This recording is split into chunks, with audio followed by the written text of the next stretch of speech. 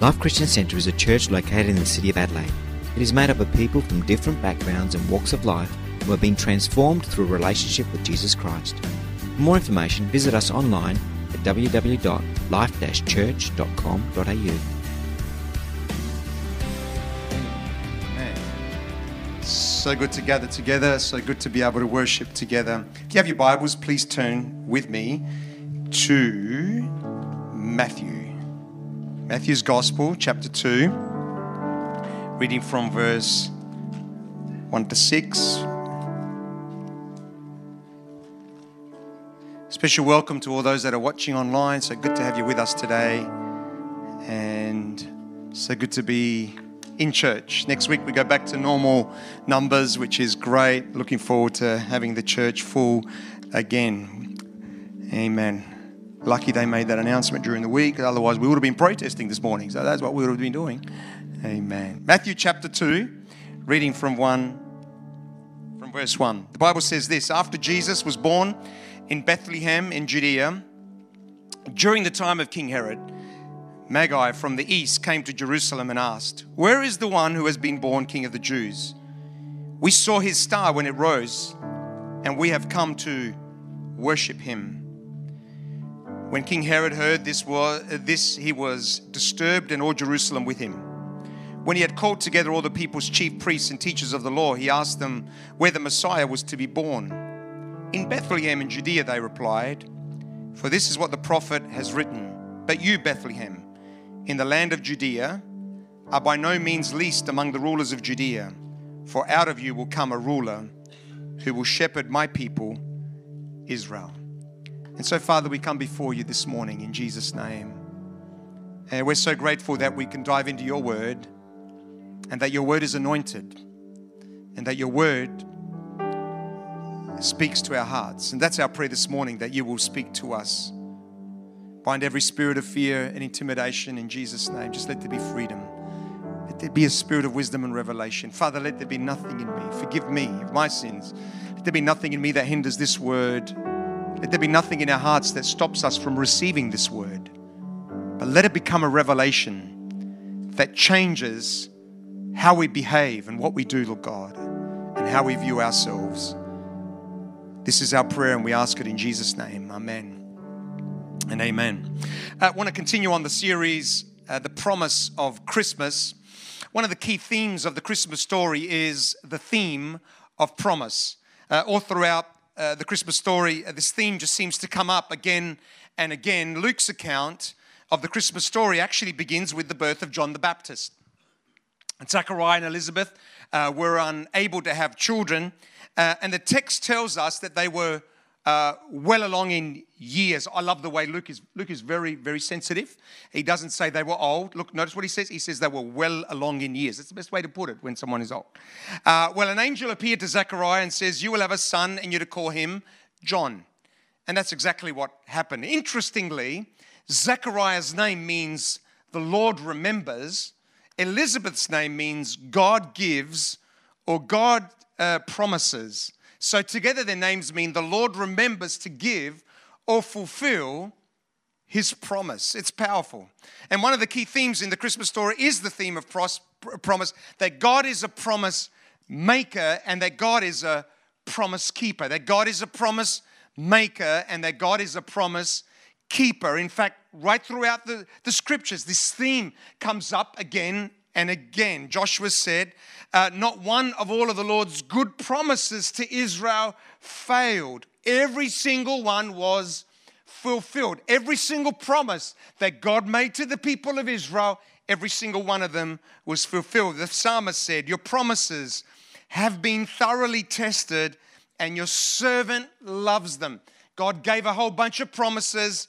They've been tested, and they've come to pass. Jump over to the New Testament, and Peter says, through these he has given us his very great and precious promises, so that through them you may participate in the divine nature. It's through the promises of God that we're able to become more and more like Jesus Christ in our lives, having escaped the corruption in the world caused by evil desires. In fact, our whole relationship with God is wrapped up in this concept that God is a promise maker, that God is a promise keeper. One of the reasons why we pray is because God promises that if we pray, He answers. One of the reasons why we obey the Lord or the principles of His word is because we believe that as we obey the principles of God, that God will bless us.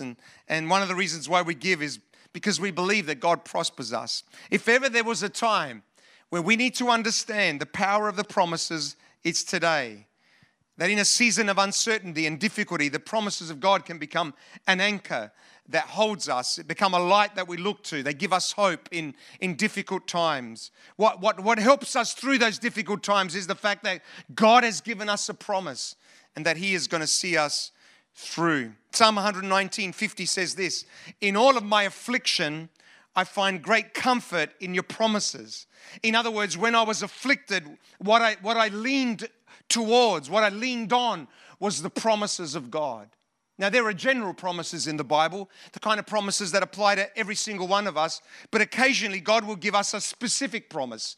It'll be a specific promise for a situation that we're going through, a specific promise for a situation that we're about to face in our lives, or for a challenge that we're going through. It's that promise, it's hanging on to that promise that helps us navigate that particular season. Now, in the Old Testament, there's a number of promises or prophecies that speak about the coming of Jesus. And last week we looked at one of those promises. It's found in Isaiah, fulfilled in Matthew. "Therefore the Lord Himself shall give you a sign. The virgin shall conceive and give birth to a son, and you to call Him Emmanuel."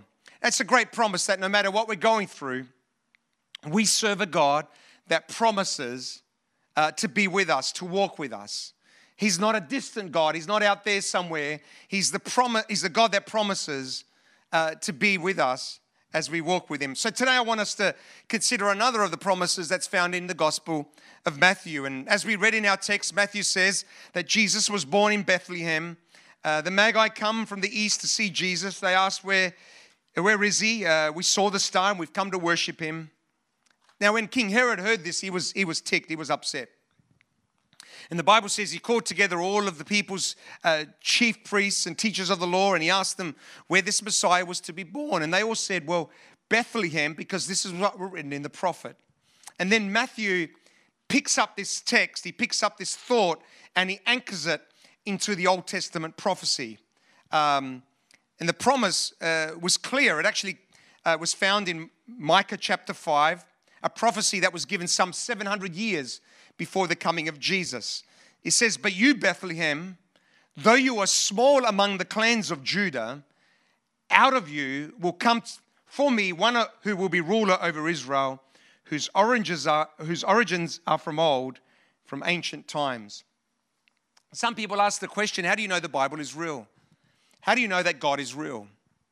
Well, one of the reasons is because in the Old Testament, there were over 300 prophecies that were given about Jesus. These prophecies were not vague. They were pretty specific. They spoke about His birth, His mission, His death, and all of these have come to pass. And so today, we're looking at one of these prophecies that comes out of Micah. "But you, Bethlehem, though you are small among the clans of Judah, out of you will come for me one who will be ruler over Israel." And so the big question here is, what does this mean for us? What does this promise mean for you and me? Well, I believe embedded in this promise is a powerful spiritual principle. It's a simple principle, and yet it's a powerful principle that I pray God will speak to all of us about this morning. The principle is simply this: never underestimate the power of small things to make a big difference. Never underestimate the power of small things to make a big difference. In fact, this theme runs right throughout the Bible. God used the staff of Moses to part the Red Sea. A staff is just a stick, that's all it is. It's a piece of wood, but God used that to part the Red Sea. God used the slingshot of David to slay a giant. God used the jawbone of a donkey through Samson to slay the Philistine army. God took some fish and bread and multiplied it. Jesus, in teaching a principle of the kingdom, said this: "The kingdom of heaven is like a mustard seed, which a man took and planted in his field. And though it is the smallest of all seeds, yet when it grows, it is the largest of garden plants and becomes a tree, so that the birds come and perch in its branches. Jesus is teaching a principle about the kingdom of God. The kingdom of God is like a mustard seed. It's kind of small. It looks insignificant. It doesn't look like it has a lot of power. The seed seems really tiny. But inside that seed is something great. And when that seed is planted, it can grow to become this massive tree where birds can rest under it. Never underestimate the power of the small. This is a kingdom principle. We live in two kinds of worlds. We live in the natural world. We live in the spiritual world. The natural world says you want to make a difference. It's got to be big. It's got to be strong. It's got to make a loud noise. It's got to be popular. That's what the world says. Jesus says, no, we belong to a different kind of kingdom. In this kind of kingdom, things are different. Things work different. What's important in this kingdom is the small. Because the small has the capacity to make a big difference. Never underestimate that. Never underestimate the power of small things to make a big difference.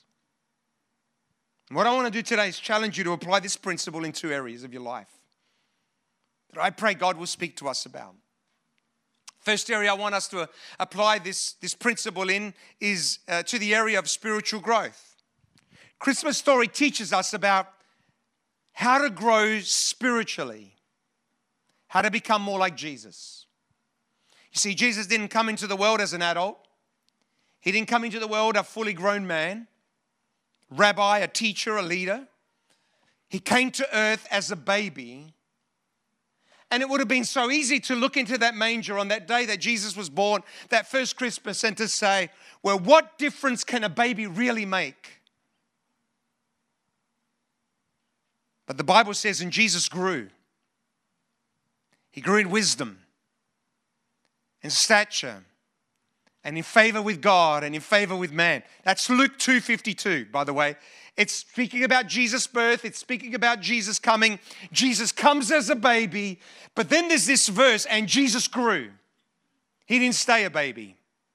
He grew in wisdom, in stature, in favor with God, and in favor with man. In fact, before Jesus began his ministry, 30 years went by. 30 years of growing. 30 years of growing in wisdom. 30 years of growing in stature. 30 years of growing in his relationship with God. 30 years, that's one day after another. That's 1 week after another. Guess what was happening in those? Not very much was happening in those few weeks, in those years. That nothing was happening. And you would have said, at age 12, you would have said, well, who is this Jesus? He's just a young guy. Not much was happening. But Jesus was growing. And he was growing. And he was growing a little bit at a time. One plate of pasta at a time. One stir fry at a time. Don't want anyone to be left out. One paella at a time. For the Spanish that are in here, that's for you. It was just one food, one dish at a time. One reading at a time. One prayer at a time. How did Jesus grow? He grew slowly. It reminds us that if we want to grow spiritually, be everything that God has called us to be, accomplish his purpose in our life, then like all growth, you need to understand the power of the small. That spiritual growth in our lives is going to come from daily, consistently doing the small things, because it's a principle of the kingdom.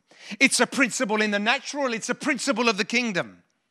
It's doing the smallest thing. It's understanding. It's seeing the big in the small. It's understanding the value of the small. Oh, Pastor Joe, if I just miss reading my Bible today, what difference is it really going to make? And if I miss tomorrow, what difference is it really going to make? Because we're not understanding the power of the small. Just talking to God, coming to church, just going to life group. It's year after year, consistently doing what may seem routine and mundane, but that's where the greatest spiritual development actually happens. Now I know this is nothing new. You know, some of you are going, gee, we pay this guy to come up with this stuff. This you know, I was expecting something deep, you know, and he comes up with, read your Bible, you know. But here's what I believe. This is what I believe. That the answers to our greatest challenges are in the presence of God. that the dreams that unlock our potential are to be found in the presence of God. The best ideas that you and I will ever come up with, they're to be found in the presence of God. The rewiring of the brain happens in the presence of God. Healing of the past, wisdom to make decisions, power to do things that we cannot do. It's to be found in the presence of God. But because we undervalue the small, because we think, well, what difference is it's really going to make in our lives, we never see the fruit of that. I'm convinced that if we develop our relationship with God, our life is going to be lived differently. Can I hear an amen? But in order for that to happen, we need to understand the power of the small. It's the small. Bethlehem, though you are little, out of you will come a leader that will save Israel. It's a principle of the kingdom. It's a powerful principle that if we would just get a revelation of the power of the small, it would make such an incredible difference in our lives. You see, we need to understand, and I'm going to keep repeating this until it starts to seep into our minds and in our hearts. Our mission in life, our primary mission in, Pastor Joe, what am I called to do? I don't know what I'm called to do. Our primary mission in life is to know God. That's it. Let's just bring it right back to the basics. What is my primary mission in life? My primary mission in life is to know God. Not just to know God as some vague, God out there. Not just to know the stories about God. Not just to study God theologically, but it's to know God. It's to know God. How do we get to know God? How do we get to know who God really is? How do we get to know God intimately? Well, the only way you do is by spending time with Him. Every single day, just spending a little bit of time with Him. The more time you spend with Him, the more you get to know Him. The more you get to know how He thinks. The more you get to know what upsets Him, what makes God happy. The more you get to learn to discern the voice of the Holy Spirit. And once you get a taste for that, you keep going back for more. Once you get an understanding of the power of knowing God, first commandment, you shall love the Lord your God with all your heart, with all your soul, with all your mind, with all your strength. Commandment number 1. Let's get number 1 right, and the rest will take care of itself, because Jesus said this is the greatest and most important commandment of them all.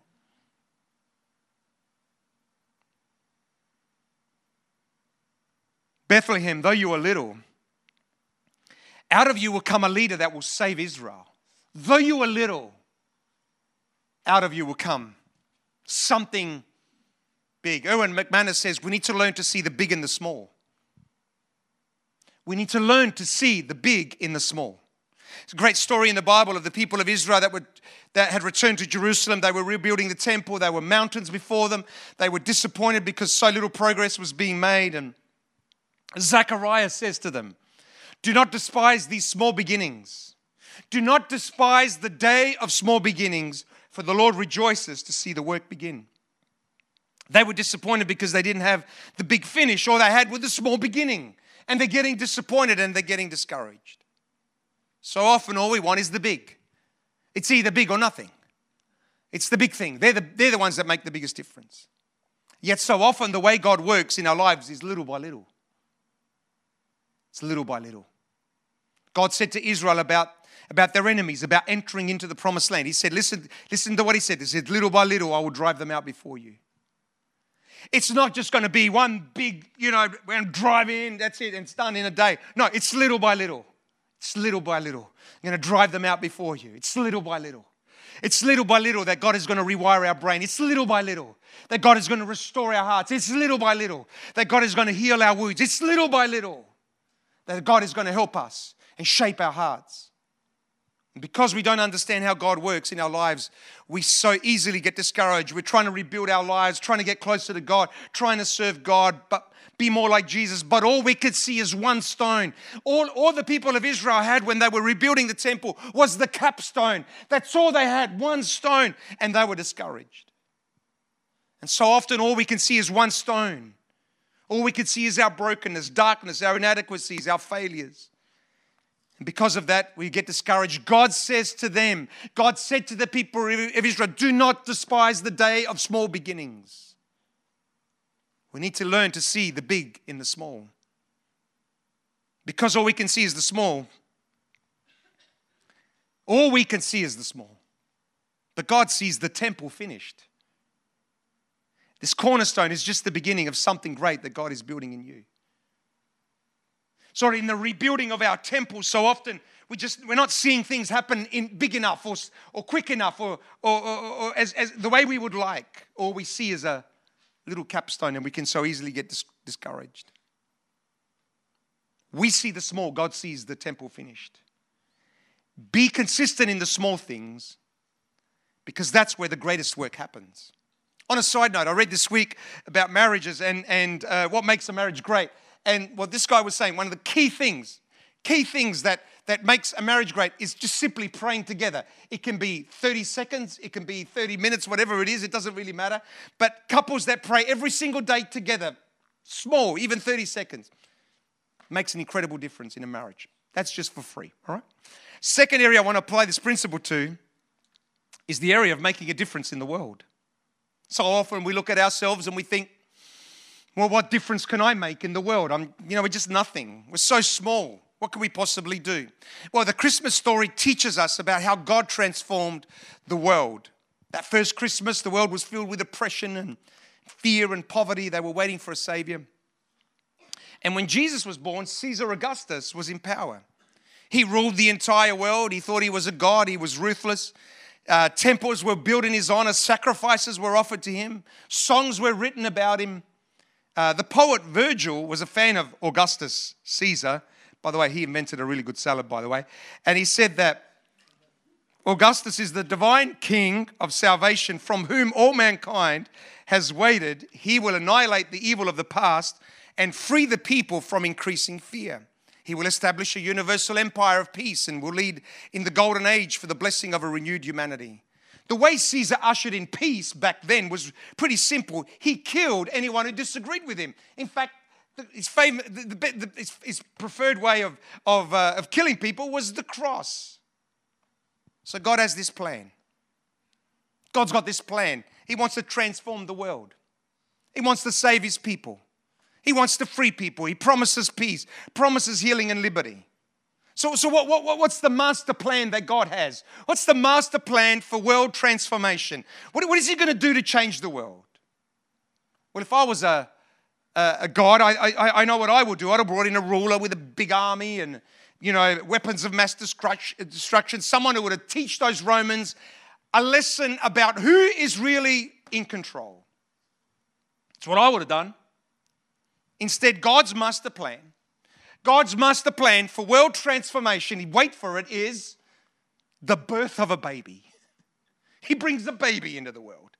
And not anywhere in particular. I mean, in a stable, in a manger, with cows on the side, sheep smelly, the whole box and dice. And he's born of all places in Bethlehem. I mean, if a king is to be born, he should have been born in Rome. I mean, that's what I would have get this guy. Let's get the Romans where they hurt. Let's get Jesus born in Rome. Jerusalem. Nah. God picks Bethlehem. And this was the master plan. Yet within 200 years, Rome was gone. And 2,000 years later, we still gather to worship Jesus. In one way or another, the whole world stops. And we worship Jesus. How did Jesus do that? How did Jesus change the world? Well, he did it the same way he's still doing it today. It's through one small word at a time. One small act of love. One small gesture of kindness. One small invite. One small phone call. One word of encouragement. One invitation. How did God change the world? He changed it through one small act at a time. And before you know it, the whole world was changed. Jesus teaches a principle about influence in the world that we're living in. He teaches you and me. He says, listen, you're the light of the world. You're the salt of the earth. If you're going to make a difference in the world, you need to learn to be the light and you need to learn to be the salt. How much light do you need to dispel darkness? How much light is needed to dispel darkness? I tell you how much light is needed. Just a little bit. How much salt do you need to change the taste of a dish. I mean, how much, I like a bit of salt, but how much salt do you need to change the taste of a dish? I tell you how much salt you need. You just need just a pinch of salt, sprinkle it in, and the whole dish is changed. It's a spiritual principle. It's a kingdom principle about how we change the world. All you need to do is just, in a room of darkness, just flick a match on, and it's just a little light, and suddenly the darkness is dispelled. So too of salt. Jesus is in Samaria, and he goes to the well, and there's a woman there. And all he says to this woman, "Can I have a drink of water?" That's all he says to her. Are you serious? A drink of water. And through that one little thing, a conversation ensues, and suddenly she's completely transformed. Jesus is walking along through Jericho. There's this dude up on a tree, and he stops to him and he says, I'm coming to your house for lunch. That's it. That's all it was. And this evil tax collecting sinner is suddenly radically changed. God's plan for transformation was not weapons and armies. His plan has not changed. He is still changing the world with one small word at a time, one action at a time, one text at a time, through insignificant, ordinary people like you and me. Bethlehem, though you are small, out of you will come a great leader. And God is still using the insignificant and the weak. He is still appearing to people as he did to Mary and speaking a word into their lives. He's still impregnating them with visions and dreams and ideas, and he's still empowering by the Holy Spirit. He's still speaking to people about little ideas and things that he wants to do, impossible dreams and impossible visions, and then he's giving them the power to do it. He's still changing the world one person at a time. He's still raising an army, but not with weapons, but with the sword of the Spirit. Biggest problem with us is we think if we're going to change the world, we have to do big conferences, big gatherings, big media campaigns, big. It's got to be big. Got to get the people to notice us. And I believe in the power of big. Make no mistake about it. I believe in the power of big. There is a place for that. But if we want to change the world, we need to get a revelation of the small. We need to get a revelation of the small. We need to get a revelation of the small because it's a kingdom principle. Big is a world principle. It's the kingdom of this world principle, big. Small is a principle of the kingdom of God. Sometimes we can be so taken by the big that we fail to see the hurting person that sits next to us in our office. So often we're so taken by the big that we fail to see the neighbor that's struggling, the friends who just need to know that somebody cares. So often we can make the greatest difference in someone's life by just a call, small act of kindness. Hey, let's go and grab a coffee. We need to see the big and the small. Look at another text. In the 15th year of the reign of Tiberius, this is Luke 3:1-3. I love this text. You know, when God, by the Holy Spirit, writes, there's no mistakes. Listen to this one. In the 15th year of the reign of Tiberius Caesar, when Pontius Pilate was governor of Judea, Herod tetrarch of Galilee, his brother Philip tetrarch of Iturea and some other place, and Licinius was tetrarch of Abilene, during the high priesthood of Annas and Caiaphas, listen, the word of God came to John, son of Zechariah, in the desert. He went into all the country around the Jordan, preaching a baptism of repentance for the forgiveness of sins. At a time when all these great people were living, these great people, the word of the Lord came to a locust-eating man who lived in the desert, who went about preaching the word. The word of the Lord didn't come to them. Didn't come to people who had status and power. It came to this. Who? John the Baptist, who lives in the desert and made a powerful difference. That first Christmas, the world was a mess, desperately in need of a Savior. People of Israel had a promise that a Savior would come.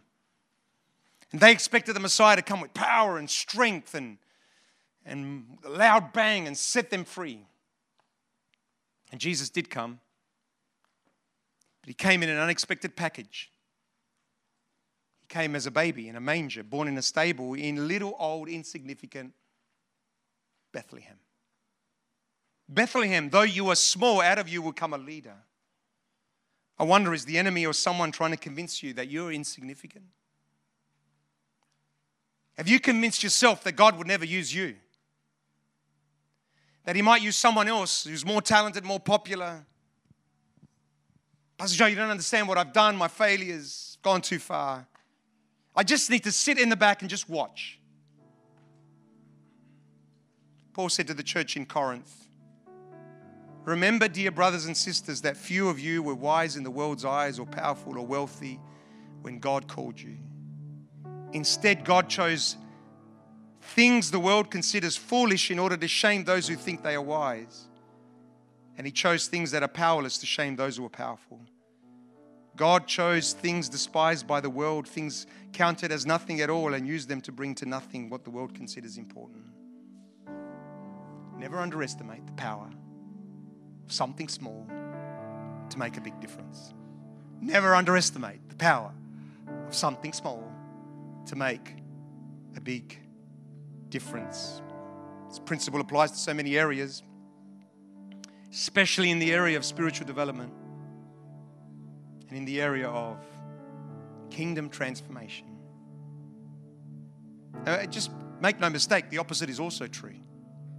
Never underestimate the power of something small, a small negative word, a small sin, a small action, to make a big negative impact on your life. The opposite of this is true.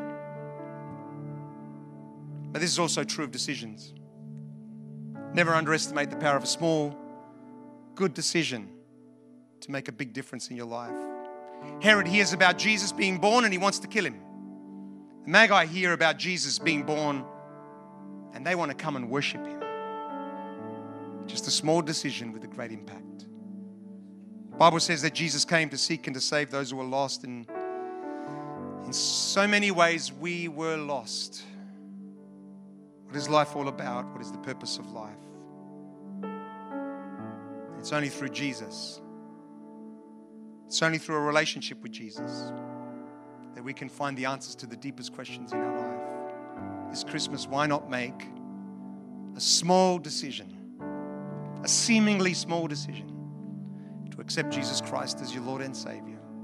I can assure you it's going to have a major impact in your life. Come on, let's stand together. We're going to worship Jesus.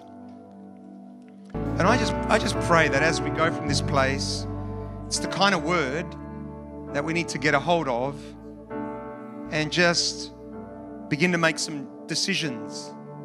Just start to see those small things as having incredible capacity to make a big difference. And this Christmas, why don't we just try and find a way to do just some small things for the people around us? Sometimes it might just be writing a note or a card or baking something and bringing it to a neighbor. I don't know what it is. Just do something small. Never underestimate the power of something like that to make an incredible difference. And if you've never ever given your life to Jesus Christ, why not make a decision today to serve Jesus, to give your life to Jesus? It'll be the greatest decision that you have ever made. And Father, I just thank you for this word. I just pray that it will become a revelation in our hearts that will change the way we live, that will change the way we see ourselves, the way we see our lives, the way we see our church, Lord God, that we will begin to see it through your eyes. Use us for your glory, Lord God. Use us for your glory. And we bind every work of the enemy, every lie and distraction. We come against it in Jesus' name. Every negative thought, that thought that says you're worth nothing, you could never make a difference. Who do you think you are? We come against that thought in the name of Jesus. You've done too much. We come against that thought in the name of Jesus. We rebuke it in the name of Jesus. We stand righteous before you by the grace of God. Use us for your glory, I pray. And this we ask in Jesus' name. And all God's people said, Amen. Amen. God bless you. You have an awesome week. And we'll see you next week. Christmas on Angus. Amen.